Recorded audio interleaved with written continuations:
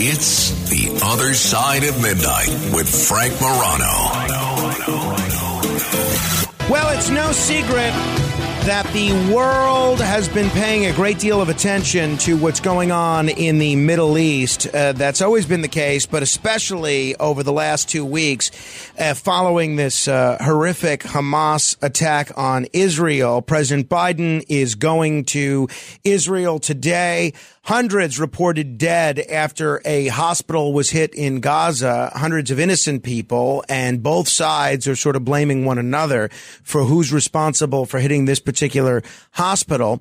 And there's a lot of concern about what this means for the future of relationships in the United States and in the Middle East. Right before this whole episode, we were poised to see a rather historic recognition of Israel by Saudi Arabia. And that really could have had the potential to usher in a whole new era when it came to Middle Eastern relations. Where does that leave us now? Somebody with the answer to that question, and perhaps many others, is Aziz Alghashian, who is a fellow at CPAD and a writer focusing on Saudi foreign policy towards Israel and Middle Eastern international relations. He joins us live from Saudi Arabia right now. Aziz, I know you have a lot going on this morning. I appreciate you joining me. No, my pleasure, Frank. Thank you very much for having me, and it's good to be with you.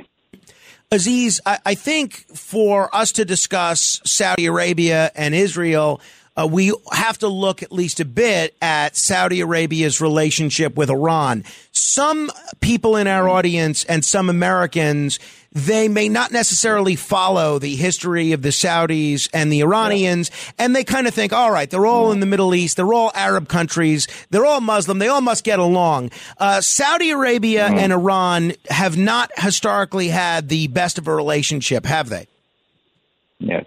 No, you're right. And I think this is one of the aspects, unfortunately, that I think plagues the understanding of the international relations of the Middle East. I think you very much allude to the point that the Middle East is viewed monolithically. In other words, it's viewed as one kind of big block of they must be either they're Muslim, they either must be all Arab, which they're not. They're either Muslim, which they're not.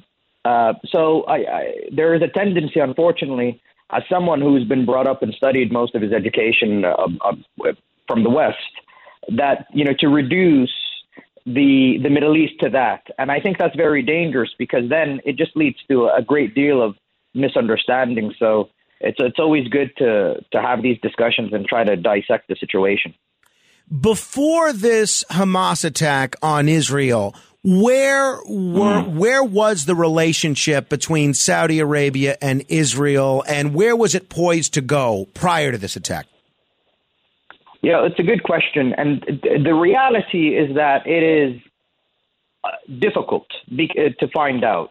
The reason being, Frank, is that, this deal was a multi-layered, multifaceted, a series of negotiations on different fronts taking place simultaneously.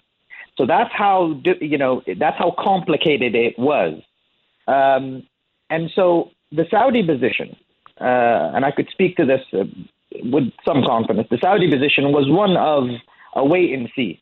If the stars aligned, if the moving parts aligned on all these different fronts, then the deal would have picked up some significant pace. But the reality is that it was already an uphill battle anyway. Mm-hmm. It was already an uphill struggle anyway. So now I think with the situation that's going on here, this is just difficult. But just to reiterate the point, I mean, it's also worth noting that Netanyahu, even people in the United States, have over-politicized Saudi-Israeli normalization.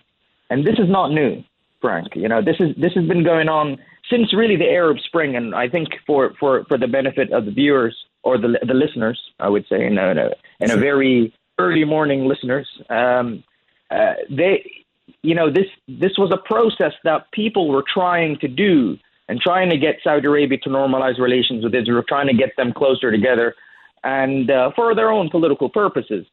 But so what this led was to a great deal of speculation. A lot of the times people were saying, hey, we're on the cusp of something huge, and then all of a sudden it doesn't happen. This deal is going to happen, and then all of a sudden it breaks down. So it really brings into the question of the credibility of some of these reports. So that's why it's very foggy. It's very foggy, Frank. The situation is even more. Yeah, go on. No, I'm sorry. Just to clarify, when you say they over-politicize the significance of that deal, the Saudi Arabia-Israel deal, what do you mean by that exactly? Okay, thank you. This is an important question. So, for example, in the Middle East, Netanyahu, for example, is trying to normalize relations with Israel. He is trying to build a legacy for himself, trying to say, hey, this is a situation that will bring us a great deal of benefit. This will normalize us in the region to a certain extent. And therefore, it's motivated by domestic legacies, political legacies, rather than what is good, for example, for the state. I see. Because there are some Israelis that say, listen, normalization has to come in congruence with a Palestinian issue. Because as we could see in the Middle East, unfortunately, there's just no way around it. And a lot of the times people try to circumnavigate the issue of the Palestinian issue. And then they believe that a normalization will hinder that because it'll just isolate them even more, which makes them more in despair. And then we just see more and more conflict. When it comes to the United States, and let me just stick with with Netanyahu also.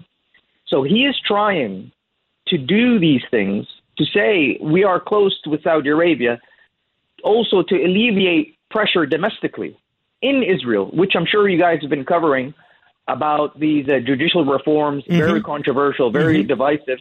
And so he's trying to use that to alleviate some kind of pressure off that and say, hey, let's all unite. Saudi Arabia is very close. We're on the cusp of something. And that's why a lot of people in Israel don't believe him. When it comes to the politicization in the United States, this is a bipartisan issue. And of course, Israeli support is very much a bipartisan issue. And why is this very political? Is that it's not only just a normalization deal, but people will celebrate this as a removal of leverage upon Israel to have something to concede something on the Palestinian front. You see what I'm saying? I do. So they're kind of and therefore it politically resonates in Washington D.C. And therefore, you have this tandem of politicization of the situation, which makes it very foggy, but also makes it even more complex. As a result of this politicization, Saudi Arabia and the Saudi ruling elite have sensed not only the eagerness, but the desperation for both Tel Aviv and Washington, D.C. to normalize relations with Israel. And as a result, they have then put the price tag very high with with a treaty, a defense treaty, with nuclear cooperation and better access to weapons. So it's going around in circles, to be honest. Where do things stand post-attack? How does the Saudi population and the Saudi government feel about the prospect of opening up relations with Israel after this whole incident? This is a very important question. I've been writing and arguing the fact that, this situation has potential to, if unresolved, has the potential to spill over into the region. So this is spilling over and it's becoming a security threat. So before, I think it was very, very difficult. Now it's just extremely, extremely difficult because I think, firstly, it's just now unfathomable to see Israel even talking about any kind of concessions towards the Palestinians. That's one. So the condition of that isn't going to happen anytime soon. Secondly, I think the fact that Saudi Arabia, the prospect of Saudi Arabia normalizing relations with Israel against a backdrop of an Arab-Israeli war, this is a war now, this is officially a war, it just makes it rather from a steep hill to a wall. And I think, to be honest with you, my reading of the situation here and what I see here is that it reminds me of the Second Intifada, the discourse that's coming out. I haven't seen discourse like this in a long time. You know, people talking about boycotts, people talking about, because I remember as a kid in 2000 being here, and I was also just brought up from just moved from the United States to Saudi, so I remember it. And then, the situation is, I've never seen anti-Israeli sentiments, I would say, in the media for a very long time. 2021 in May, the last military operation in Gaza, it wasn't like this. The Saudi sentiments were not like this. The 2024 wasn't like this. This is something that's something that's different. And to be honest with you, Frank, I think this is an accumulative aspect. This isn't just because of this particular thing. The Saudis and many others have been warning that the situation is really explosive. And to be honest with you, rather than focusing on the explosive tendencies that this conflict has and the provocations that has happening, and quite frankly, listen, this is a cyclical conflict. It's worthless going into who started and who's worse and who's better and this is just an unhealthy discussion if one goes into this. But when we look at the situation, it was an explosive trajectory, and people have been focusing too much on the sensationalism of normalization rather than the explosive nature. Got it. And that is why the Saudi statement came out when the war first happened. It was sort of a tone of, I told you so. We've been warning about this. We've been warning about the explosive situation, and nobody has taken too seriously. And there's just a last point, because I don't want to talk too much and take your time. But, unfortunately, this goes back to the first point that you mentioned, that sometimes viewers and people from outside view the Middle East simplistically. A lot of the times people underestimate what the Saudi statements are. They say, they just dismiss them. These people are not really serious. And a lot of the times, perceptions in the West, and I'm a product of the West, by the way. I'm not trying to wag my finger at it. I was brought up in the United States, lived most of my life in the UK, and so there is a great deal of compassion and respect that I have for the societies there, and for the systems, etc. But I think it's a hazard by viewing something very complex from abroad. Absolutely. And absolutely. What happens is that sometimes they say, let's build a perception on that country, not on what they say, but based on what we think, who we think they are.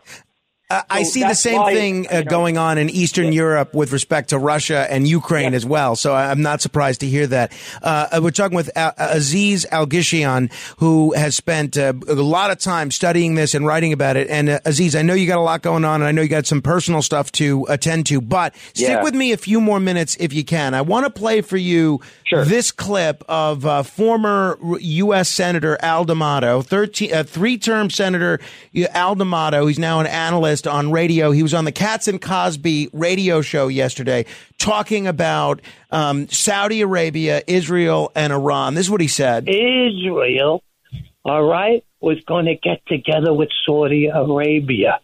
And if Israel and Saudi Arabia came together, boy, oh boy, what a wonderful, powerful bloc for democracy, for the things that we stand for.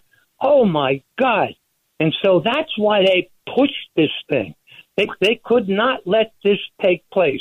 And I'll tell you this. Who's going to keep Iran from going nuclear? Name the country. Israel. One country. Israel. And that's now, why Iran you notice that President Biden... And here we have Biden talking about and having people talking about maybe letting them go atomic. What are you, out of your mind? So a two-part question based on what Senator D'Amato said there, Aziz. One, basically he was saying that Iran nudged Hamas along so as to destroy the prospect of a Saudi Arabia-Israel alliance. I'd like your perspective as to whether that's true or not. And then secondly, when he refers to Saudi Arabia and Israel as a powerful bloc for democracy, Saudi Arabia is not a democracy, is it? That is true. We are not a democracy, and we have our own system. And so it just illustrates the fact that, it speaks to the first point that we were talking about earlier, is that unfortunately, what I heard from the senator, I think he's a senator, is he? Yes, former senator, yes. Former senator. Okay, well, it's a good thing he's former senator. The former senator. I think it's very emblematic of the fact that no information is bad, but very little information is far more dangerous. And I think that's what he exemplifies, to be honest with you. And I say that with respect. So that comes to the idea is that, and it speaks again to the whole over-politicization of it, because when someone tries to over-politicize something, they end up not knowing what they're talking about and trying to see things that are not there. So this is one thing. And I think when it comes to the Iran point, a lot of people like to think that this is precisely an Iranian kind of initiative and that Iran was behind this. Listen, Iran has benefited from this. We cannot, just say no. But to say that it nudged Hamas to do this, to be honest with you, is perhaps a very difficult kind of argument, because Hamas already had a mandate of trying to, quote unquote, stop the projects of normalization. Now, this could take many kind of forms and it's manifested in different ways. But this situation for me is so large that if anybody else knew about it, it would have been leaked and people would have known about it, that it was going to happen. And so, the idea that there is also just a third point to mention about this point of Iran. I tell you what, Frank, the problem, what comes with the simplification of the Middle East, is that there is an aspect of triangulation. There's too much triangulation. Saudi Arabia and Israel is viewed within a lens of Saudi Arabia, Israel, and Iran. That's what got the traction of this building, this kind of momentum to normalize relations. Gave it traction and gave it more resonance. This is too simplified. This triangulation. A lot of people think when Saudi Arabia normalized relations, not with Israel, but with Iran, not a few months ago, people said, "Oh, well, what does this mean for Israel?" And so, the fact that we have to stop thinking that 1 + 1 = 2 in the Middle East. It's not like that. It's not like any other kind of place. It's a far more complex situation and dynamic, which people don't tend to. I don't think people can't understand. It's that people don't want to understand. Right. This is the issue. They want to craft a narrative that fits their own view of the situation. Understood. Aziz, with as little reading as possible. Right. Two final questions I want to ask you before we let you go, and I hope you'll come back. It's very, very enlightening talking to you. It seems, as am I. I enjoyed this. It seems that the sentiment in Gaza is fairly split on Hamas, and a lot of Palestinians support the cause of Hamas. I don't know whether that's 40%, 50%, 60%, but a fair number of Palestinians seem to support what Hamas is doing. How do we get to peace given that reality when the charter of Hamas basically calls for the abolition of the Jewish state of Israel? Let me be very clear. We here in Saudi Arabia considered Hamas a terrorist organization before all of this. And the situation is that, nobody will ever condemn or condone actions against innocent people. This is just completely abhorrent and unacceptable. The issue is that when people support resistance, this is the idea, is that what do they see and what is the information there? The situation, how do we get to peace? The peace is that there has to be, Frank, a political horizons. And the problem is that there is an absence of horizons. There's an absence of, direction. And to be honest with you, Frank, if the occupation continues, it's not, Hamas could come and go, but these sentiments are going to be there because the biggest fuel to this fire is an occupation. As a student and as a researcher of this, I looked at this and I looked at the Arab Peace Initiative, which we could talk to later on, which we could talk about later on in another show that I look forward to joining. But, when one looks at this and says, wow, this is an occupation that's actually heinous, that just because, there's a lot of people that don't know the dynamics of the Middle East, they don't know the dynamics of this occupation too. And that's precisely why I and many Israeli friends work together to try to address this issue.